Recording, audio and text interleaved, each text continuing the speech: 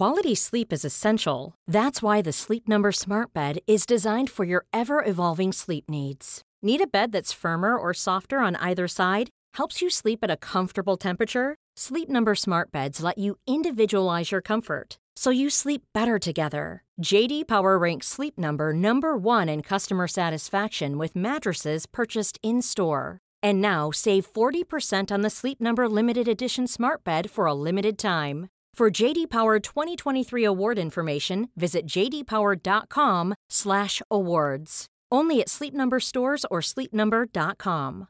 Burrow's furniture is built for the way you live.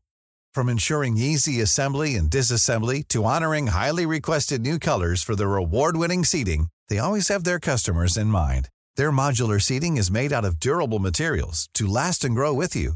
And with Burrow, you always get fast, free shipping. Get up to 60% off during Burrow's Memorial Day sale at burrow.com/ACAST. That's burrow.com/ACAST. burrow.com/ACAST. That's me. She's taking me out shopping and all that. Make me try on dresses. Aye, you're going to be trying on dresses to walk on sunshine.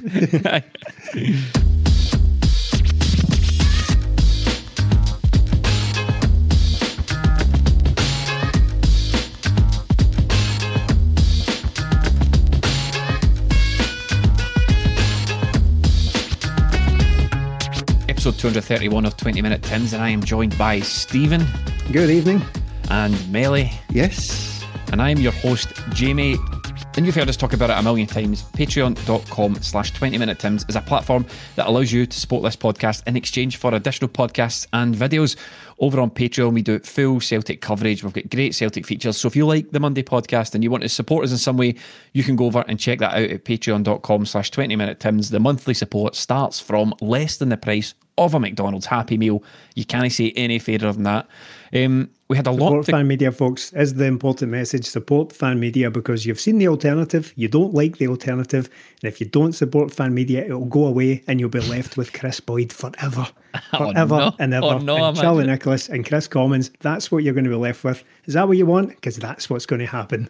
So that's it. Support fan media. That is the message from this podcast. We had a really good time on the Patreon last week, covering a lot of the Celtic games. On last week's podcast, guys, the main topic of conversation was the team's form, the future of the manager and the performance of the team. Since then, we've booked a place at the Scottish Cup final. We've dispatched Aberdeen at Hampden to do that. We put in a worthy performance against Lille. So I suppose the big question on this week's podcast, Stephen, is, are we seeing Neil Lennon turn this corner? I thought the question was going to be, what were you worried about? Which it probably fittingly should be. I mean, yes, of course, a couple of positive performances are going to do that. We don't dig our heels in here. We don't just stick to an agenda no matter what. If the week's performances have been good, then of course that is signs of turning the corner. It's a start. There were 5 games into this sticky run of fixtures that we flagged up a couple of weeks ago, and we hadn't won a game prior to Aberdeen. So that's an alarm. I mean, I don't want to go overboard here, but it is a dip of form worthy of talking about. But to be totally honest, I've thoroughly enjoyed this week. It's been great. The start of the week, before we'd played a game, before we'd played any football, the usual headlines are creeping out, all the sensationalist stuff. Neil Lennon bites back and he's having a go back at this and he's fighting back at, and I thought, we're in for another long week in Timdom here. But on the pitch, it's very positive indeed. Melly, we did say last week that Neil Lennon had 2 games, or he had not 2 games to save his Celtic job, but perhaps 2 more lives left. And we were going to give it to the international window. Obviously, the result against Lille didn't go our way fully, but it was a good performance. And a lot of people were saying before the game that the performance was maybe more important than the result. Do you think? And obviously, Aberdeen at Hampden, we'll talk about both these games in a bit more depth when we get to them. But Aberdeen at Hampden, I felt like Celtic were in control of that game for the full time, more or less. Do you think we're seeing Neil Lennon turn the corner? I'm not sure. This is maybe why I didn't want to get carried away last week and say, look, Lennon has to go, because a week is a long time in football, as we've seen. We wanted to give him this international break. It was 2 games this week and good performances in both and good results in both. Before the Lille game, if you had been offered a draw away at a team that is still unbeaten in the French league and all season, you'd have snatched the hand off you. So I'd have taken that, and then going to Aberdeen, beating them fairly convincing. Much like the Rangers game where we felt that was coming, I felt the performances this week were coming as well, because as I said, I was starting to see shoots of positivity, going back to the 4-2-3-1 suits us, and arguably more importantly, we were getting key players back as well, and we've seen what they can do. I found most of the coverage from the mainstream media anyway to be somewhat negative. I know the lamestream media to be somewhat negative about Celtic's trip to Lille. Nobody really gave Celtic much of a chance, but all the reporting after the game was Celtic let a 2-goal lead slip. That, although that is true, there was certainly some positives there for sure, Melly. Oh, definitely. To go to Lille and storm into a 2-goal lead, and we've seen with Celtic, what we can do is, how many times this season have you said, Stephen, that Celtic didn't turn up in the first half? Yeah. We were absolutely tremendous in the first half, and Blair highlighted it on the scout report we done on him, that you can get at them if you press their fullbacks and win the ball back. We got a goal from that, so Celtic obviously done their homework, done the work on them. Or listen to our podcast. Podcast. We're doing Celtic's homework for them, maybe. Maybe that's what's happening. Possibly. So they've been listening and they found a way to get at Lille. And going into the game, I was just thinking, please get a good performance. Don't go out there and get absolutely drubbed. But the more the game got closer to the game, I was thinking, we can get something out of this and it can maybe spur us on to something. And look, we did. Going up 2-0 is a very tough ask in any team in Europe, because you're going to get the inevitable onslaught, and that's what we got. And to be honest, they were a very good team, and a draw was a fair result, but Celtic were well worthy of the point as well. There was a lot of talk pre-game about Neil Lennon's shape and his tactics, and particularly, his team selections were coming under a lot of scrutiny in the past couple of weeks. I thought in particular shape was very, very good. I thought we took into account that Lille were going to be a good team. We were well organised. We were compact in midfield, Stephen. There was, and the way that Celtic approached the game, not just the result, but the way we approached the game, it gave me cause for positivity.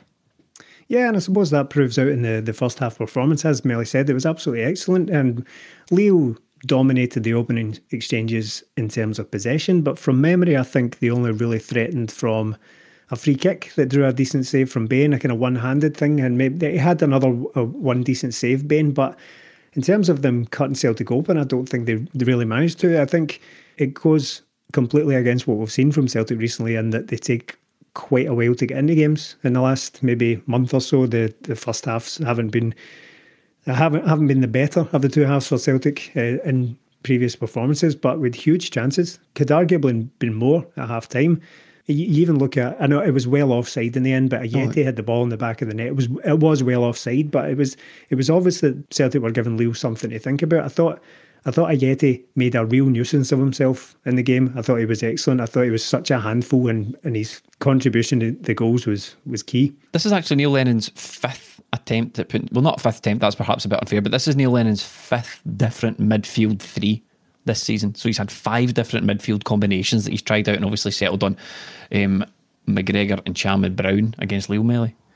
Yeah, I think it was the right decision. In domestic games, I wouldn't play that, because I think you need somebody more forward thinking than that, and somebody more of a number 10. But in this instance, it was ideal. Scott Brown sat in front of the defence with Cham and McGregor ahead of him, meaning they could link up with the attacks. And with Christie and Elyounoussi on either side, they come inside, giving us that sort of box in there, and then our fullbacks can go on. So Celtic were quite compact. We didn't leave a lot of space in midfield. It's something we've been critical of Celtic at midfield in the past in Europe, that were one pass and we're opened up in the midfield, but I didn't see that this time. I thought we were very compact, and because our 2 fullbacks get forward, this was perfect for it, because we moved into that sort of box and condensed the space. The fullbacks could go on. Both fullbacks are really good, so I'm happy to see that happen. And Christie and Elyounoussi got involved in the game as well, so the formation was perfect for me. And as Stephen said, Ajeti done a lot of the hard work up there himself, but held up the ball and brought other players into play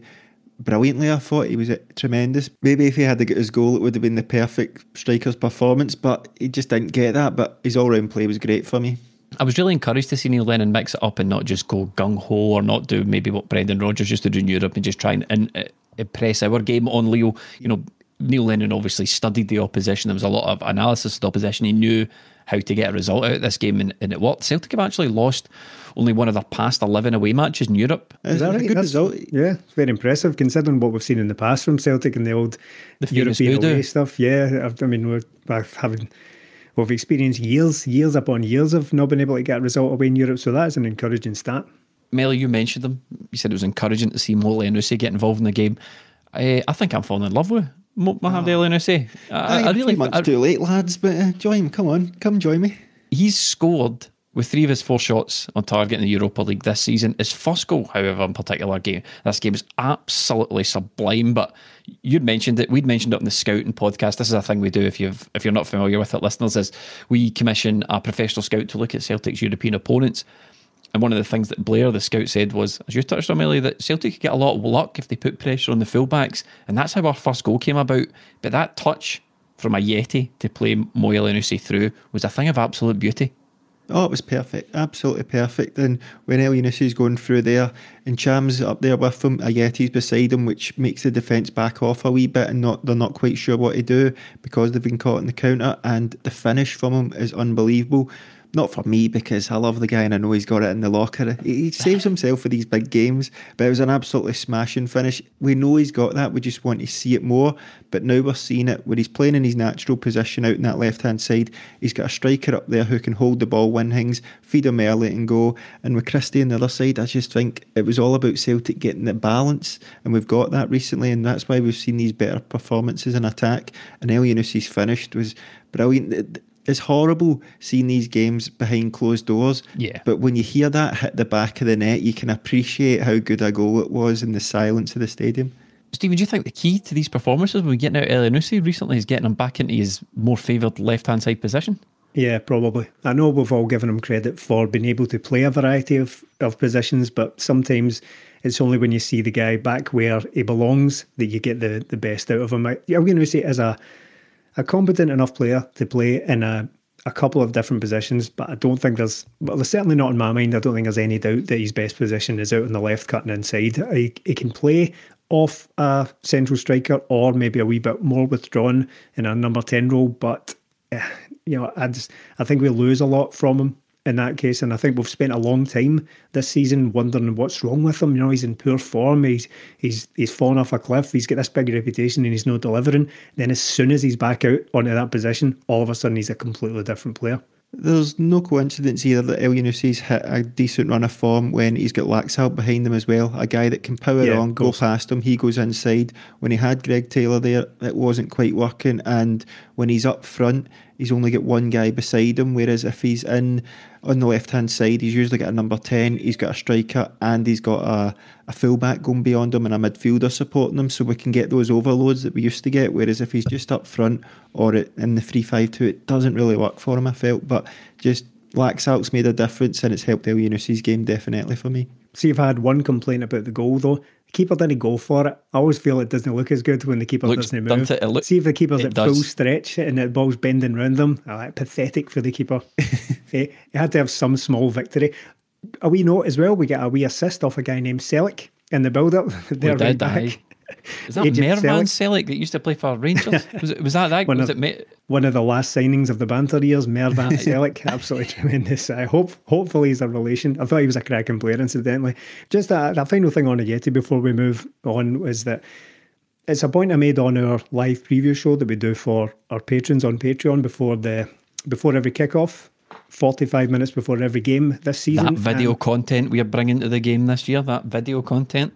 Can I just say, I've interrupted myself before I've even finished my point, but seriously good fun doing the preview show, by the way. It's chaotic at times, as some people might have seen with some of the outtakes videos, but an awful lot of fun to do. It is live, and anything can happen, but it's been brilliant so far. I really look forward to it.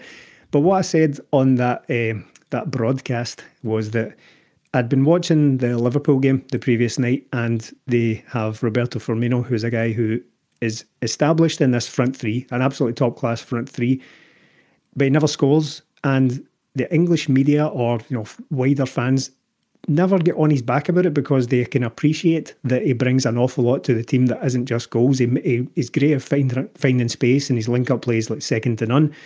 You don't get that allowance playing in Scotland at all, do you? You're either scoring in every game or you're a downright flop, and all the articles are starting to creep out already. There's something wrong with Ajeti. There must be more to him than this. He wasn't even in the door, and Charlie Adam was saying he's not of a level we expect. But I'm sorry, but I'm not scoring in that game. As Melly's already said, if he'd scored, it would have been the perfect performance.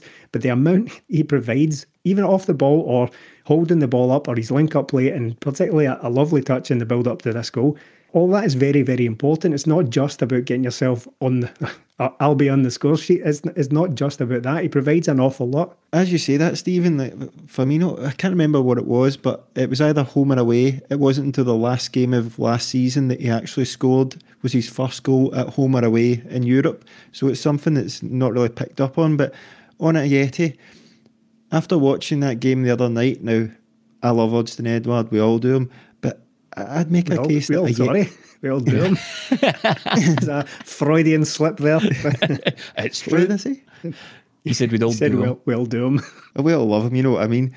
But I'd maybe make the case that he's more effective at Albion Ajeti away from home in Europe. He offers us more because he gives us that hold up that Edouard doesn't get. Now we all know Edouard's a great player. He can change the game at a drop of a hat. We've seen his goal in Copenhagen and all that. But Ajeti offers us something completely different away from home, and it's maybe a wee bit more effective. And this is where Neil Lennon earns his management money. When things are not going right and a player's not performing, you either find a position in which he can perform, Elyounoussi, or you pick him out of the team and swap him around to get someone else who can come in and perform, Stephen, isn't it?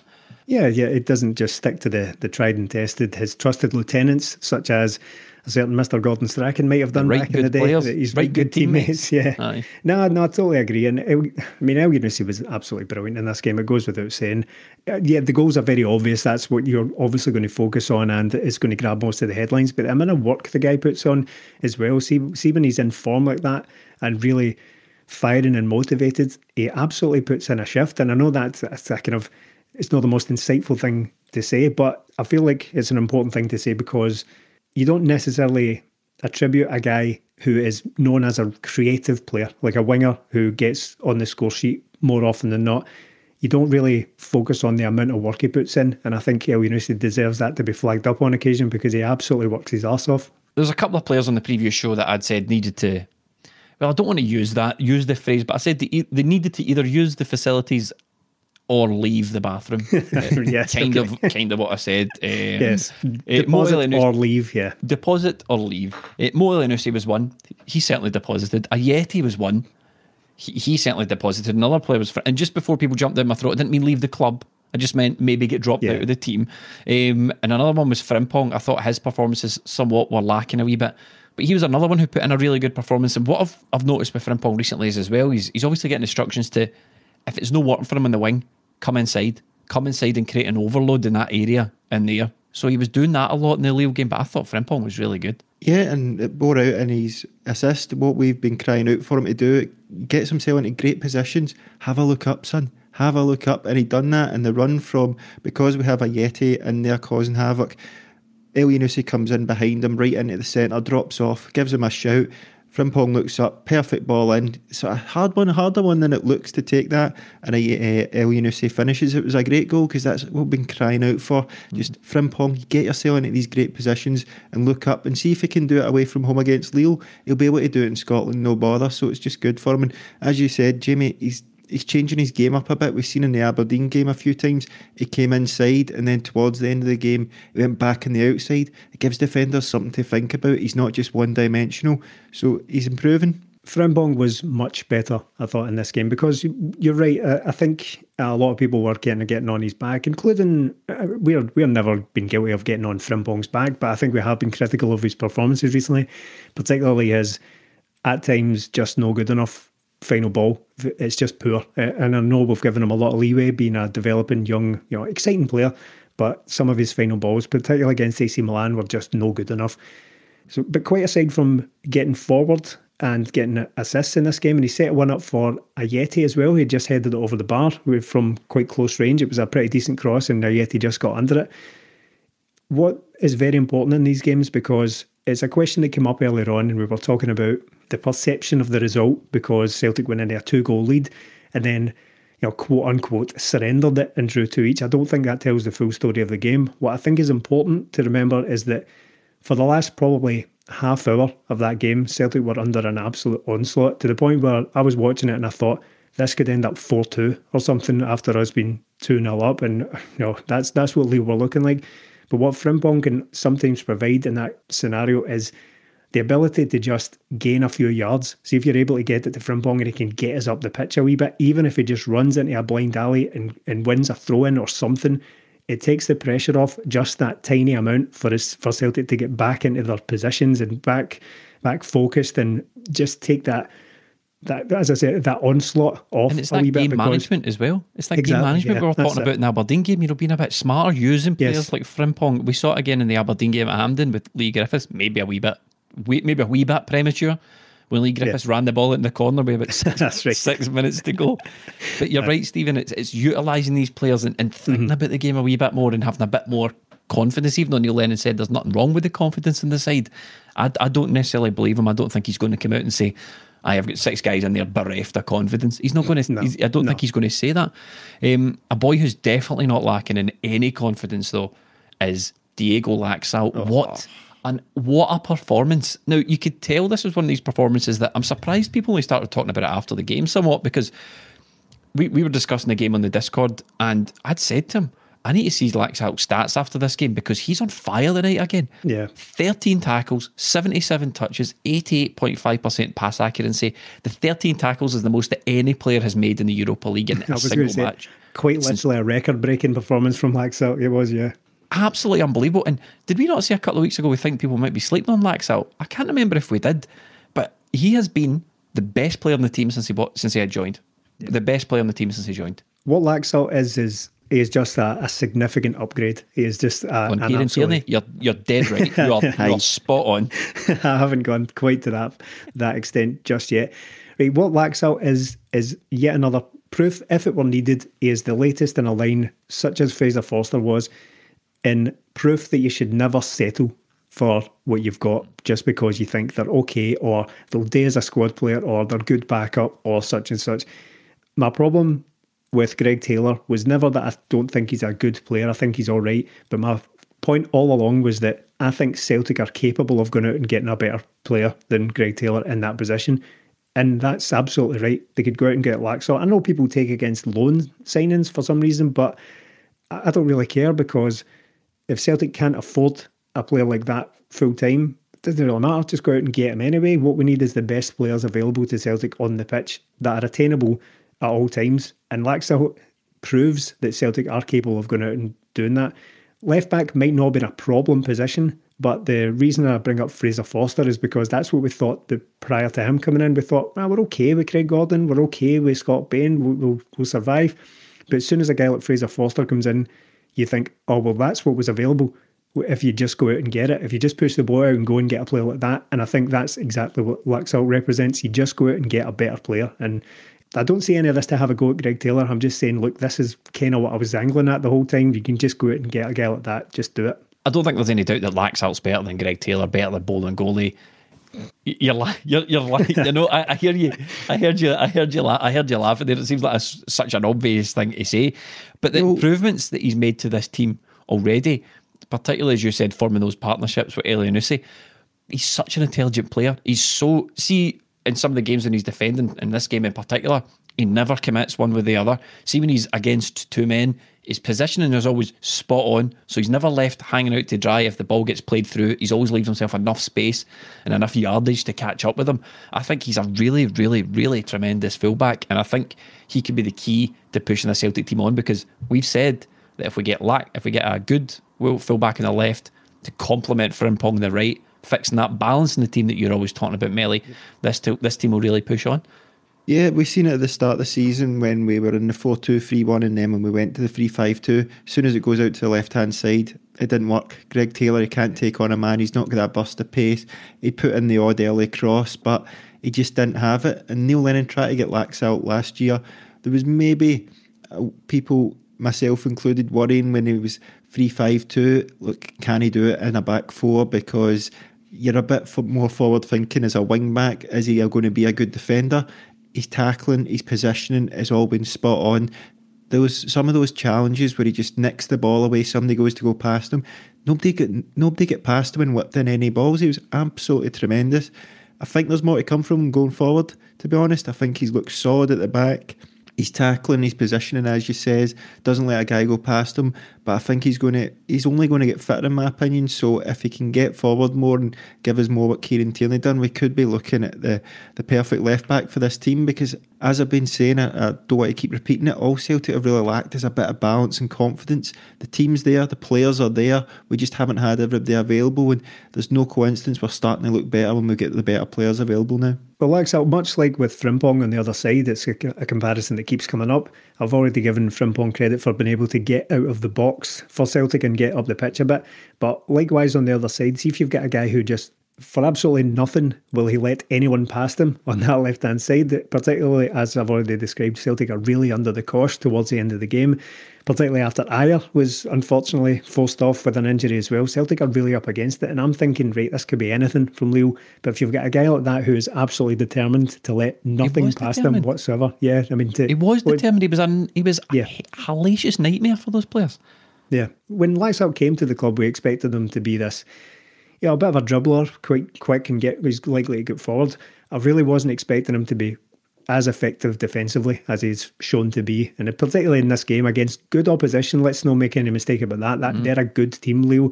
Then it goes back again to what I was talking about with how the final result, if you just read the goals and when they were scored, doesn't tell the full story of it. Lille are a great team. Like just now, I know they're not like a major European club, but they're a team who are undefeated in a major league, and there isn't a game this season in which they've failed to score. So to keep them at bay for the length of time after the equaliser was in no small part down to Laxalt's performance. He was an absolute monster. You look at him and you think like he's a bit of a thin guy.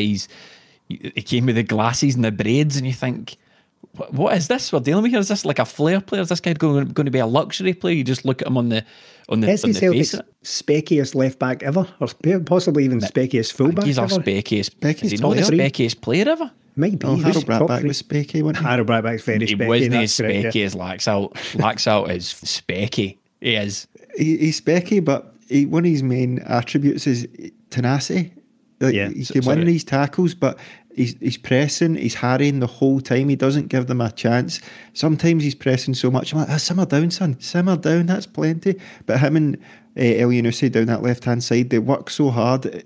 Not many teams are going to get much change out of them. They're harrying, they're constantly harassing. It's looking great. So if Celtic can keep the two of them fit, keep this formation, it's another weapon in the armoury for us. There was a joke running on this podcast, so listeners used to tweet us in and talk about the portion of the podcast where we got to talk about Scott Brown. We would call it Brown Town.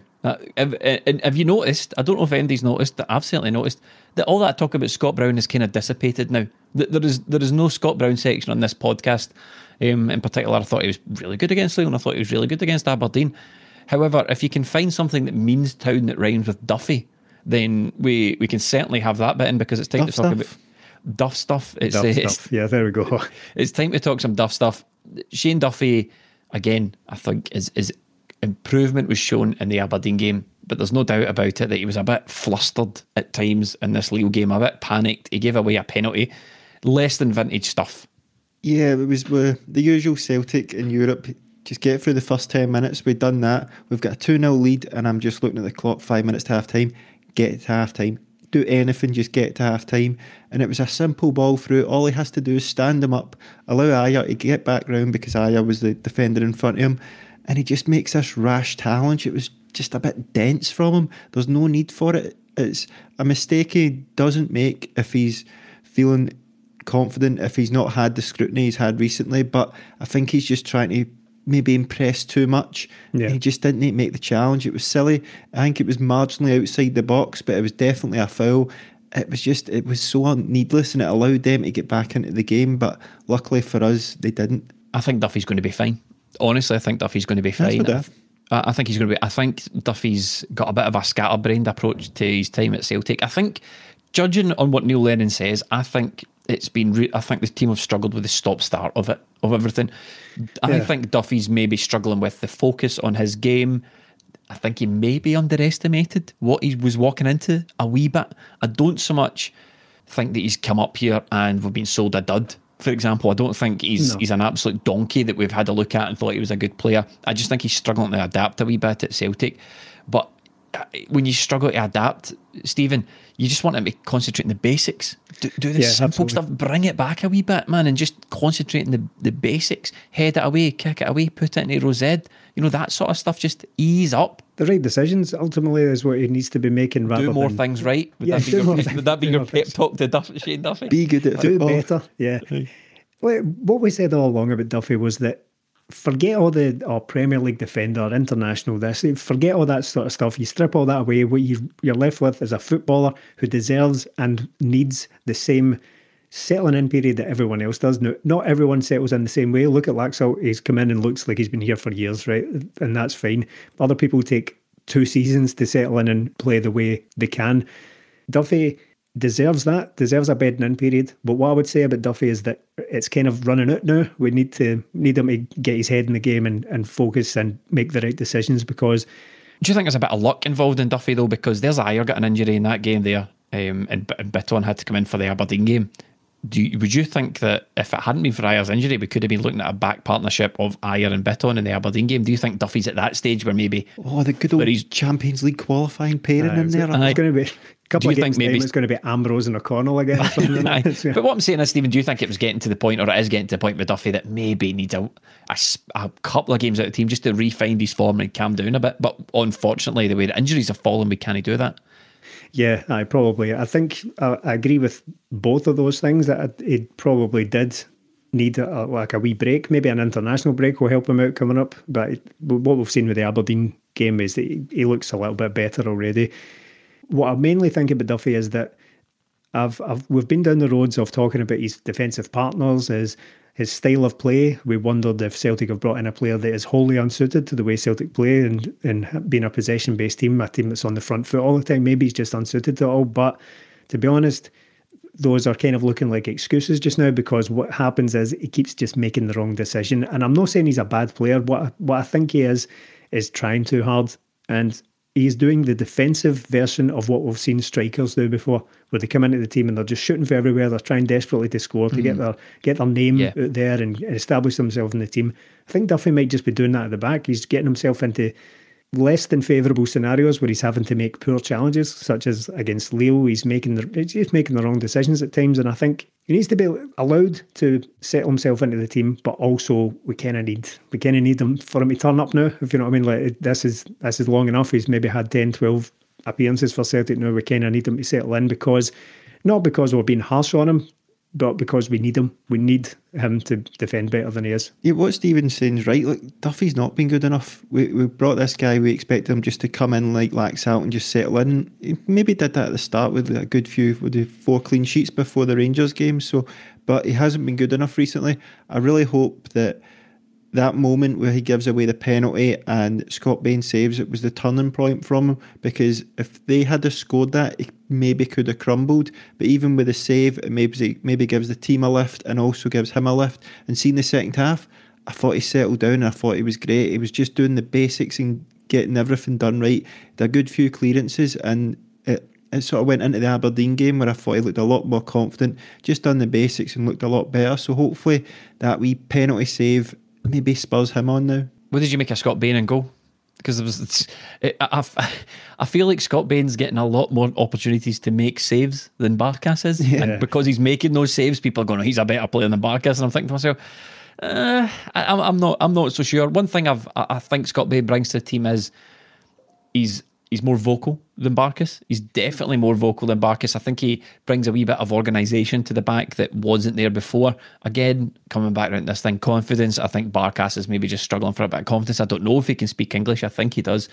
But I'm hesitant at this point to reach back into Celtic history and pull Scott Bain to the forefront and say that he's a better player than Vasilis Barkas, Melly. Yeah, look, Barkas took a lot of stick for conceding 2 goals against Rangers and 3 against AC Milan. I'd say maybe one of them was his fault. Scott Baines came in 2 games prior, in the Lille game and the Aberdeen away game, conceded 5 goals and managed to get praise out it because he's made a save. As you say, Jamie, it just seems he's had the opportunity to make saves where Barkas didn't, and I still think Barkas will turn out to be the better keeper. Scott Bain, maybe at fault for one of the Aberdeen goals. I thought he was pretty poor on that, and he didn't even move for the penalty, but comes into this game, makes a penalty save, and everybody's saying, "Oh, well, maybe Scott Bain's the man." He's just maybe got a wee bit luckier, but I still think Barkas long term will be Celtic's goalkeeper. I think on Bain, this is a game, another example of a game in which everybody got to do their stuff a bit. El Yunusi got to do his stuff. Shane Duffy got to do some Duff stuff, and Scott Bain certainly got to do his stuff as well.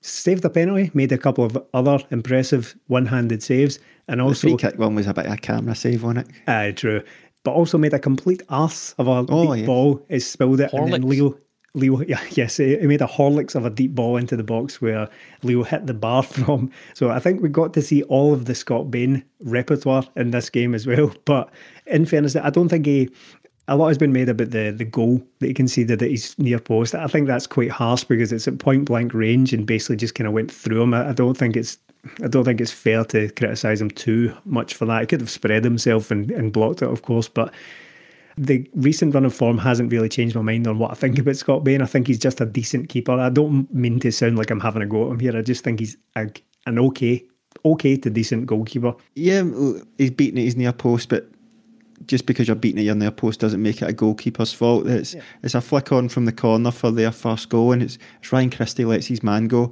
If he doesn't do that, if he's concentrating instead of watching the ball, that opportunity doesn't arise and Celtic can hold on a bit longer. It was a goal that you're just trying to...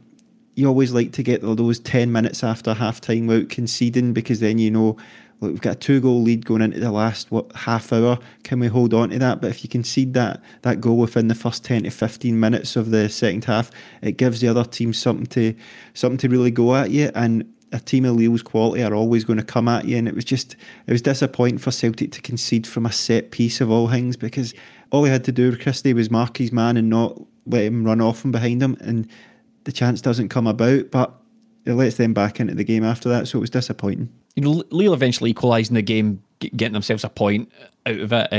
The second goal, again, I didn't think it was much of Celtic's fault. They could have maybe defended earlier a wee bit better, but there's a bit of a scramble in the box melee. The ball ends up in the back of the net. Yeah, a couple of deflections, a couple of block crosses. It just didn't go for Celtic. And at the time of the goal, you just felt, oh, this was coming. Yeah. 2 each probably was a fair result at that time. And Celtic were sort of looking tired. But tiring.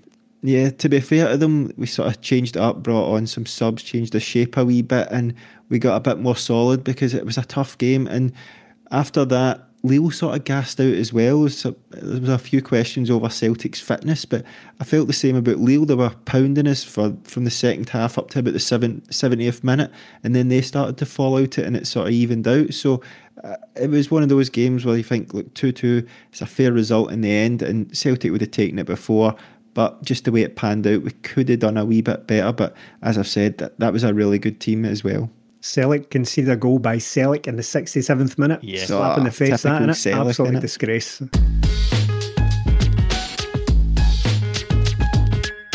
So that's us. Our first points in the Europa League. We've got a couple of home games. Can I get grannied now? Can I get grannied, lads? That's we're us. not out of it. Off the mark. We've got Prague coming up, a couple of home games. You know, Celtic, I said before the game that the Europa League was a bit of a distraction for me. I thought Celtic maybe do without it in their current form. How wrong was that? Because it just showed you, a good performance leads to another good performance, leads to another good performance. Doesn't matter. Changes your mind. Yeah, it's amazing how quickly your mind can be changed if you just see a little bit of positivity from your team, and that's exactly what we got. Suddenly we've all got a sunnier disposition going into more European games where you think, well, going into these groups, you've always got your eye on the third best opposition, thinking, right, if we can take 6 points off them, if we can get an away draw, if we, and one of those has happened now. So every reason to believe that there's all to play for in this group. And not even for that, Stephen, from Celtic's point of view, what? I don't know why I would view the Europa League a distraction, because there's no doubt that the good performance of the Europa League brings the morale up, brings the confidence up, gives them something to build on. And they went into the Aberdeen game after having played Aberdeen recently, and we were much better than Aberdeen. Absolutely much. Not if you listen to Derek McInnes, though. He thought the Aberdeen were the better team and they should have got something. Unfortunately for the boss, he was haunted by the ghost of Tom Rogic on this occasion. Okay, terrific joke wasted on you guys, but the Bruce Springsteen fans amongst us well understand The it. boss? The boss. I've seen him live. Is this mic on? Still went off my head. the talk of the town, the talk of this game, rather, has to be Tom Rogic. I did a video for the patrons where I ranked the Celtic team on one of these tier list makers. You might be familiar with it. I picked the elite members of the team, the good members of the team that will contribute, the mostly subs and the do-nothings. And to my shame, well, not to my shame, actually, I put Tom Rogic... Yeah, I put Tom Rogic as a mostly sub. Not my fault. Tom Rogic hasn't completed. How would you like to look 5 years younger? In a clinical study, people that had volume added with Juvederm Voluma XC in the cheeks perceived themselves as looking 5 years younger at 6 months after treatment. Look younger, feel like you. Add volume for lift and contour in the cheeks with Juvederm Voluma XC. Reverse signs of aging by adding volume to smooth laugh lines with Juvederm Volure XC. For important safety information and to find a licensed specialist, visit Juvederm.com. That's JUVEDERM.com. Not for people with severe allergic reactions, allergies to lidocaine, or the proteins used in Juvederm. Common side effects include injection site redness, swelling, pain, tenderness, firmness, lumps, bumps, bruising, discoloration, or itching. There's a risk of unintentional injection into a blood vessel, which can cause vision abnormalities, blindness, stroke, temporary scabs, or scarring. Talk to a licensed specialist to find out if it's right for you. Wow. Nice. Yeah. What you're hearing are the sounds of people everywhere putting on Bombas socks, underwear, and T-shirts made from absurdly soft materials that feel like plush clouds. Yeah, that plush. And the best part? For every item you purchase, Bombas donates another to someone facing homelessness. Bombas. Big comfort for everyone. Go to bombas.com/ACAST and use code ACAST for 20% off your first purchase. That's bombas.com/ACAST. Code ACAST. Ready to pop the question? The jewelers at BlueNile.com have got sparkle down to a science with beautiful lab-grown diamonds worthy of your most brilliant moments. Their lab-grown diamonds are independently graded and guaranteed identical to natural diamonds. And they're ready to ship to your door. Go to BlueNile.com and use promo code LISTEN to get $50 off your purchase of $500 or more. That's code LISTEN at BlueNile.com for $50 off. BlueNile.com, code LISTEN. Burrow's furniture is built for the way you live. From ensuring easy assembly and disassembly to honoring highly requested new colors for their award-winning seating, they always have their customers in mind. Their modular seating is made out of durable materials to last and grow with you. And with Burrow, you always get fast, free shipping. Get up to 60% off during Burrow's Memorial Day sale at burrow.com/ACAST. That's burrow.com/ACAST. burrow.com/ACAST. 30 games per season since 2015. He's not completed 30 games a season for us since 2015. Gone on 5 years. So when I thought Tom Rogic was going to mostly be a sub, you can't really blame me. He looked like a player that was out of the club. He was on his way to Qatar. But as you said, you all must have forgot, Stephen, this is a reminder, Melly, Stephen, for anyone, including Derek McInnes in Aberdeen, of how good a player we have here. We all know the qualities of Tom Rogic, and he comes in and he does it again. The guy's a touch of class, and we go into this game against Aberdeen. We'll just bring in Rogic. We'll just bring in Odsonne Edouard. No wonder Derek McInnes got it wrong when you're bringing in players like that. Why I was so confident going into this Aberdeen game was one of the reasons was Tom Rogic in there, because he just gives us so much. He's so creative. He can do that, get the ball in the half turn, get it out wide. And when I seen the front four, the three behind Edouard and Christie, Rogic and Elyounoussi behind Edouard, I thought, look, there's goals in there, and if they're not scoring, they're going to set each other up. And that's exactly what Tom Rogic does. Set up 2 goals, canter. Even previously against Aberdeen, very recently set up a couple of goals without really doing much in the game. Yeah. I mean, they must have, I think you said on the reaction podcast, Jamie, they must have nightmares about Tom Rogic, and I think that's absolutely true. I'm so glad we're getting this opportunity to talk about Tom Rogic in these terms again, because I think the last time we spoke about him at any great length was when he'd been heavily speculated as moving to Qatar, and I spoke about how... Oh, you wrote his obituary, didn't you? I basically did, yeah. But I spoke about how I was kind of resigned to him leaving, because it was widespread rumour at the time that he was all but out the door going to Qatar. So I'd come to terms with him leaving, but I just thought, not like this, Tom. Not to Qatar. Don't leave me all the way to Qatar, because I'll never see you again. I'm never going to keep up with Qatari football. So I'm so glad that he's back and doing what we all know he can do. The the most heroic Australian since that Democracy Manifest guy off the internet. A meal, a succulent Chinese meal. Is that how you're comparing Tom Witness Rogic the headlock here. I see you. you're doing doing judo. too well. Yeah, that guy. For people who don't know what we're talking about, you have missed out. The best guy on the internet. So it's the best Australian since him. We don't have time to explain memes to you people. We're here to talk about yourself. We're here to talk about Celtic. Do better. But there is no doubt, Stephen, that Tom Rogic's role in this game, finding space in between the Aberdeen lines, helped very much to the fact that Aberdeen wanted to go man for Celtic, because Derek McInnes once again overestimated how good a team and how good a manager he is. That turn, he's one of the only players, Melly, that can do that on the half turn. He takes a ball into feet, turns in his face and goal almost immediately, and he's ready to play someone through. And see, when there's someone that quick in that role, it opens up so many opportunities for Celtic. And not only that, I think the players love playing with Tom Rogic. Things are just starting to come together. That front four of Christie, Rogic, Elliott Hussein, Edward would frighten the life out of any team, most teams, but for the purposes of this exaggerated point, any team would be terrified looking at that lineup when they're on it. Yeah, there was a point in the very start of the game where the ball was played into him and he did that turn, as you say, and just ran at the defence, and I thought, we could be onto one from Rogic here today.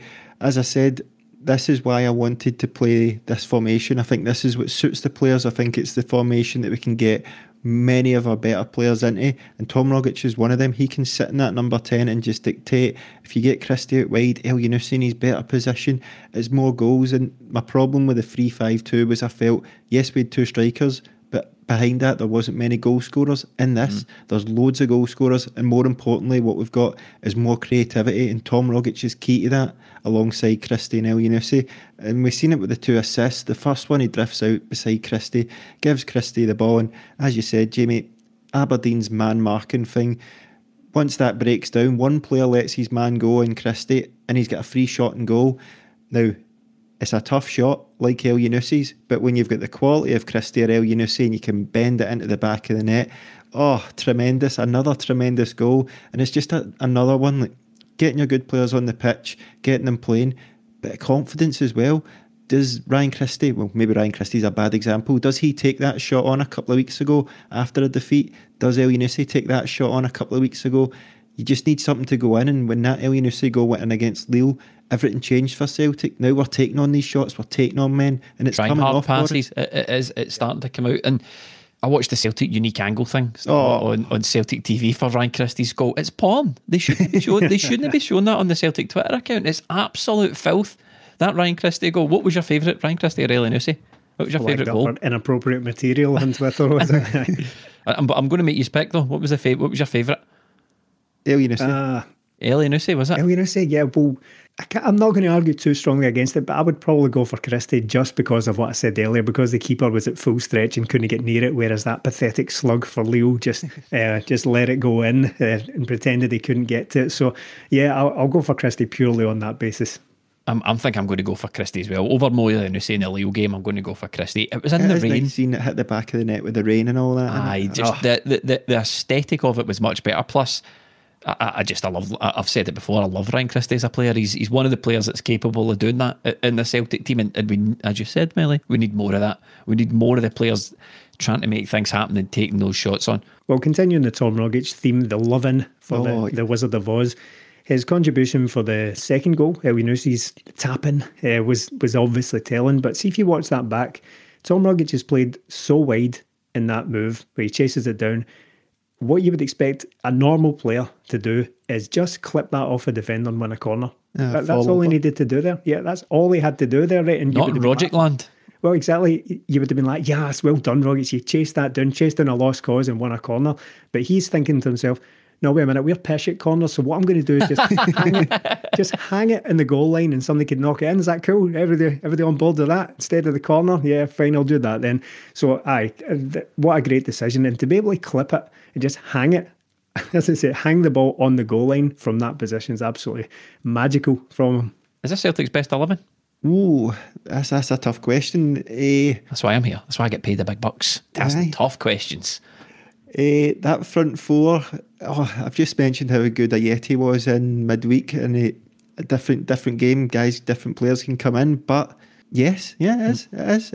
Is it? No, perfect. you're wrong. I know I asked the question, but you're wrong, because what we need is we need Ayer in there somewhere. Oh, yeah. And I would still put Barkas in there. Let me just remind you of the conversation we had 7 minutes ago about Barkas and Bain. Stephen, though, if you got Barkas and Ayer into that team, would that be Celtic's best 11? See how I set Melly up there? Set him up an absolute belter. I would also make a play for the return of Ayer and Julian as a partnership, because I think it is, kind of tried and tested. Completely forgot about Julian. Not to say that Duffy can't break that up, not to say he can't establish himself, because he hasn't been good enough recently. We've been over this tonight, but he can get better. He can possibly break that up, but what I would say is they have more of a proven history of being able to play well together, and they were brilliant last season, so I'd probably have them as my first choice partnership just now. Listeners will be wondering, Jamie, why did you ask that question when the obvious answer was no? Well, I asked that question. I asked that question to make this point. No matter what 10 you pick, they're obviously going to be improved with Odsonne Edouards on the side, because that man looked really, really sharp. Yep, a couple of weeks out, and he came in there, had a good chance quite early on where should have been maybe Odsonne Edouard in a week or two buries that, because he's just his first game back and all that. Well, first start back, but again, I still thought the touch was there. The touch was there. The holding there. Players off. The holding the ball up. All that. You seen that into the second half, going towards the end, when you thought maybe he's run his race now, it's about time we take him off, and he keeps the ball up over three of them and just flicks it over him, flicks it over him, flicks it over him. The guy is tremendous, and it's another one to add to the Arsenal. And we all said, look, don't say that about Edouard. You do not add him to the Arsenal. That's the last thing we need. The last thing anyone wants. As we were saying, look, Celtic didn't play well against Rangers. Well, missing our main striker, missing a Yeti. There was so many players out then. It was all a big furore about how he's not playing well. A couple of good performances, and look at the options we've got now. We've got Odsonne Edouards starting with a Yeti starting during the week. Lee Griffiths comes on. Klimala's so far down the pecking order now, whereas a couple of weeks ago we were bemoaning the squad. Another guy, Neil Bitton, strolls it. But Edouard, once he gets up to full speed, he'll be spanking in the goals again. He'll just need that first goal. But his all-round performance, much like a Yeti during the week, top class. Just shows you the difference in perceptions with some players at times, because of how Duffy's been playing. Beaton came in and played very well, but he had one big howler where he basically just passed, he just set an Aberdeen player straight in. Probably should have done better with it. If Duffy had done that, we'd have been absolutely screaming about it. We would have been burning the house down about it. On Aberdeen, they were fairly pathetically Aberdeen at the end of the day. They started okay. They should have scored, but it was Hedges, who I thought was okay in the league game against Celtic, had that chance where he was set through by an absolutely brilliant ball, and he just bottled it. He just cut back in his left foot and the chance was gone, and that really was all they created the entire game from memory. After the tough game Celtic had in Lille, and it was tough, look at the second half, we thought, Celtic are sort of flagging a bit here, we're looking tired. Surely going into that game, McInnes should have done exactly what he done last week, sit in and be very, very difficult for Celtic to break down, because in that first half last Sunday against Aberdeen in the league game, Aberdeen didn't have many chances, but they got that penalty just before half-time out of nothing really, but they were so compact and hard to break down. It didn't look like Celtic were getting anywhere despite playing pretty well, whereas in this game he brought back in Cosgrove and sort of went for it a bit more. If you're a manager seeing a team playing Thursday when you've had a full rest, a tough game on Thursday, surely you'd just make it difficult for them, especially in those conditions at Hampden. It was a horrible day, but McInnes went out and just done his usual at Hampden, caked the bed again, tried to go at Celtic, and we picked them off early on, and it was game, set, match. Celtic started off quickly and they were able to tear them apart, whereas if he'd just sat in, soaked it up a bit more, he could have got it going and then got into the second half, made it difficult for Celtic and they'd tired, but he handed it straight to Celtic in the plate. And we were happy to receive it, because Aberdeen were absolutely toilet on the day. And one player in particular who infuriates the life out of me is Lewis Ferguson. He's a decent enough wee player, but I'm honestly, he's such a little rat. He's one of these players who simultaneously hacks and throws himself to the ground at every opportunity. And this is probably my second time saying this, because it's the second time he was doing it, and I thought the referee in the game bought everything that Aberdeen. Every time an Aberdeen player hit the deck, regardless of whose fault it was, the referee was blowing for it. It was Colin, wasn't it? It's Don Robertson. Don Robertson. It was Don Robertson. You're quite right. The booking on Laxalt was ridiculous. The guy who kicked Duffy and got a free kick awarded for kicking Duffy. Yeah. And Was it Christie that got thrown down towards the end? There was the one in Ageti as well where he got absolutely poleaxed. It was chaos. It's Derek McInnes that sets his team out to do this, and that's why I say respect the tan, not the man, when it comes to Derek McInnes. That's what that's the way I approach Derek McInnes. But look, Celtic have found themselves on the way, Stephen, to another cup final for a quadruple treble. There was talk about now, isn't it? It's fairly silly now, isn't it? Quadruple was that treble. 35 cup matches in a row or something Celtic have won? There was talk before the game. The BBC had an article out that got a lot of attention. Do Celtic fans really care about last season's treble? I care about it. Yep. I certainly care about it. I want Celtic to win as many trophies as we can get our grubby little paws on. Grasping little paws, yeah. And you'll bet your bottom dollar that Neil Lennon wants his chubby little fingers on that trophy because he is, if he wins this one, this season, last season, whenever it is, that'll be a treble for him. And that'll put him in with Brendan Rodgers, Martin O'Neill, Jock Stein as a bona fide, on his own, standing on his 2 feet, a treble winning Celtic manager. This is an important thing for us, isn't it? His snooze-stained, chubby little digits, his pink little digits on that trophy. Yeah, I mean, it's just garbage from the lamestream media, as you called it earlier.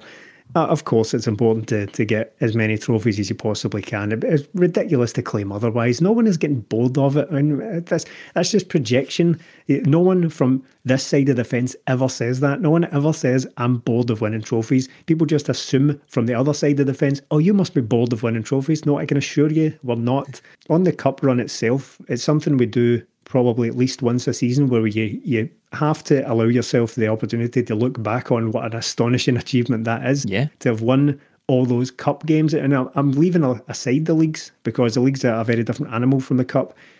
What makes cups so special and so appealing to fans, what makes the FA Cup so big down in England, still an enduring trophy down there, is the idea, the possibility that anything could happen. There could be an upset along the line, and that has never once happened to Celtic in all of this time. Was it Alloa? Yeah. Is it and Dunfermline? Dunfermline was a draw, wasn't it? Yeah, but aye, those are the toughest games we've had. There hasn't been so much as even close to a giant killing along the way, or even we've played tough games in there as well. Played against Rangers, played against Aberdeen several times, played against Hearts, Motherwell when they were good, and no one's beaten Celtic, and that's incredible, absolutely incredible. When you think all those cliches about how, but they're one-off games, anything could happen, the conditions could play their part. Celtic have played in it all and won them all in the last 4 seasons, and that is astonishing. Stephen, I'll have to remind you of last December, that League Cup final. Rangers were the better team, mate. Oh, well, it says that on the trophy. Yeah, so on the Scottish Cup it says winners Celtic at Stritz, but Rangers were really, really good that day. And that teases up nicely for a final against Hearts, who managed to get through against Hibs because Hibs basically Hibsed it. Robbie Nielsen's Hearts, a day before my birthday, 20th of December. So now all the listeners know there's no excuse for me not to get presents and cards. And that's what it'll take for Celtic to complete the quadruple treble. Up next for Celtic, Motherwell in the league, Sparta Prague in Europe. A couple of weeks ago, we read out Neil Lennon's fixture list. We pointed out all the tough games he had coming up. We thought this was ominous. So far, it's been okay. We need to get back to winning ways in the league. I don't think there's any doubt about that. Positive result against Sparta Prague can put us in fairly decent stead to progress in Europe and things start looking up a wee bit. And we'll be covering all these games over on our Patreon with preview shows, reaction podcasts, scouting and blogs. We do an awful lot over there. It's well worth checking out, patreon.com/20minutetims if you've not done that already. Now, every week we pick a winner of our favourite review on iTunes or Podcast Addict. You go on there, leave us a 5-star review. We pick our favourites and we send you a 20 Minute Tim's gold badge. Stephen, who's this week's winner? Several entries this week, all very impressive. Some too long to read out, but if I may be so bold, 2 have stood out for me today. Again, I'll be in touch and send you out a badge, but 2 deserve read out today. And what is absolutely crucial here is that they have included a way in which we can contact them. You have to include your Twitter name or something so we can get a hold of you. don't get me wrong, we appreciate the reviews anyway. It all goes towards, you know, helping us out massively. So thank you for trying to hit 1,000. That's the big target. Exactly, yeah. So the Wall Show was in there, and he said, since listening to the Duff Luck podcast, I have used that Ace Ventura 2 reference 3 times in a work situation. I'm definitely going to use it more. Good work, lads. Walsh. So hey, we're for anyone who providing a didn't listen to service. Duff Luck, Stephen, you might have to remind them of what your Ace Ventura reference was. What was it? I think I just said, he much better fighter than you, when Yes. when referencing Lille. Yes, sometimes that's just the case. And also Dan Tosney was in saying, top notch lads, especially because when I'm listening to these, my wife thinks I'm on a Zoom call, so leaves me in peace. I fear I'm the old going to ball need and to start- chain. Her indoors. I fear I'm going to have to need to start sneakily pausing and interjecting with my own opinions to keep up the illusion though. Cheers, Dan Tosney. So those are the two best ones this week. I was going to make porn noises there. Sophie's listening to this on a Zoom call. Anyway, on that bombshell, I will refrain from making porn noises because that's weird. On that bombshell, we shall wrap up this episode of 20 Minute Tims. I just want to say thanks so much to you guys. Thanks to everyone who leaves us reviews and tweets us and retweets the podcast. We do mean it when we say support fan media, whether it's a retweet or telling your friends or interacting with us on Twitter or promote it. Support fan media. Say goodbye, Stephen. Goodbye, folks. And say goodbye, Melly. Goodbye. Thanks for listening.